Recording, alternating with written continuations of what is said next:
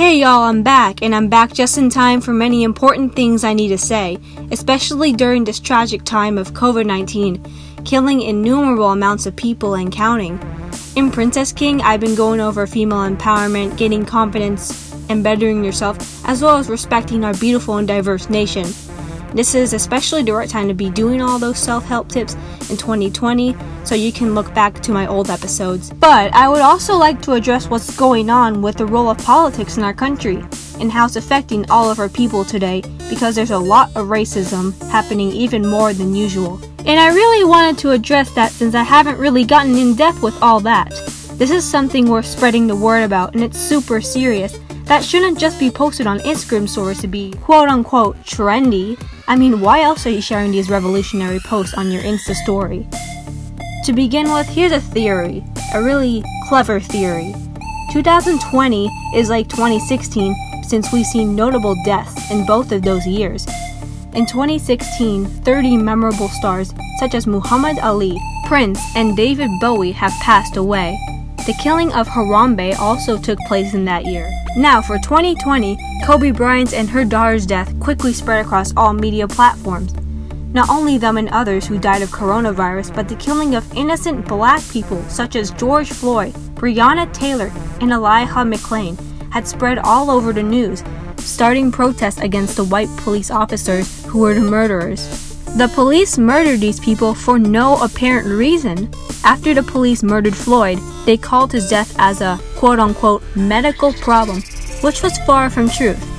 There is even a video and many pictures of one of the officers with a knee on his neck that went viral. Floyd was struggling to breathe as he said, "I can't breathe." And he was the only quote-unquote suspected of writing a bad check. Okay, now first of all, the police should have just talked it out with Floyd instead of immediately jumping to their racist conclusions. Second of all, police officers are supposed to help our country by arresting bad people, but instead, they are technically doing the crime by killing innocent lives, like the last 3 words need to be bold in all caps.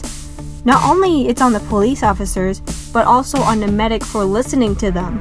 After the police tackled Elijah McClain, they called the medic with ketamine appropriate for a 220-pound man, and he was only 140. When he was in the hospital, he was claimed brain dead. There's more parts to the problem that only makes things worse. Black bodies are being burned alive. Furthermore, the police are hurting protesters and spraying tear gas in their eyes. Since the police are technically the bad people in our country, we are doing what we can to arrest and fire them. Of the U.S. Congress have revealed the Justice for Policing Act of 2020 that would prohibit chokeholds, allow for greater criminal and civil penalties for police misconduct, as well as creating a national registry to track their misconduct, and ban no-knock warrants.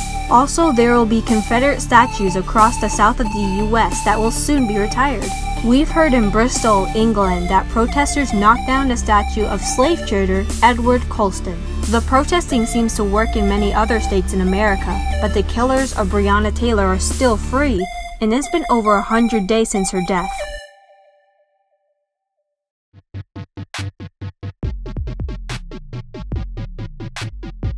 We are also doing what we can to educate ourselves on Black history and what words we shouldn't be using in our dictionary. The N-word is a strong racial slur used to devalue the African American slaves in the 18th century. It was placed in front of the first name of a person who is a slave in order to distinguish blacks from whites. It also strengthens the hurtful stereotypes society lives by even today.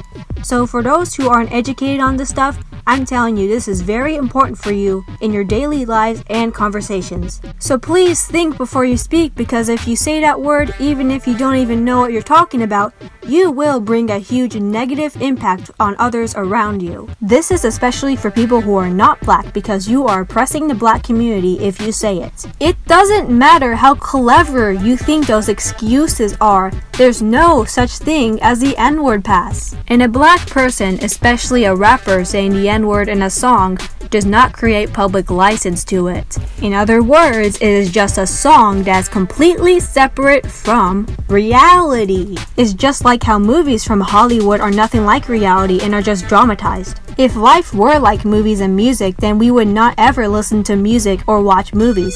We listen and watch our own lives. If you're not black, don't say it. It's that simple. If you see someone who's not black saying the N-word at your school, please call them out immediately and please explain all the consequences and reasons to saying it. Now for those who are confused about how black people can only say it, then hear me out. They took that racial slur and made it theirs in order to redefine it to represent their community. They live in a world of oppression, where police officers killed them just because of the color of their skin. This never happens in a non-black person's life.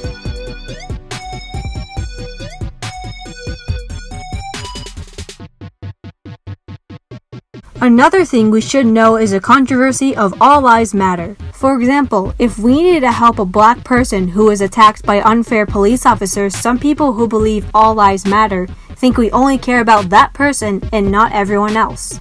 When we say Black Lives Matter, we don't mean we don't care about anyone else. I mean, that's just actually straight up stupid. We care about everyone and want to tell everyone that no one is prejudiced nor treated differently based on the color of their skin. Some people even say Blue Lives Matter, and that doesn't threaten anybody. Sure, not all police officers are bad, but the fact that it's not threatening as Black Lives Matter is just downright stupid.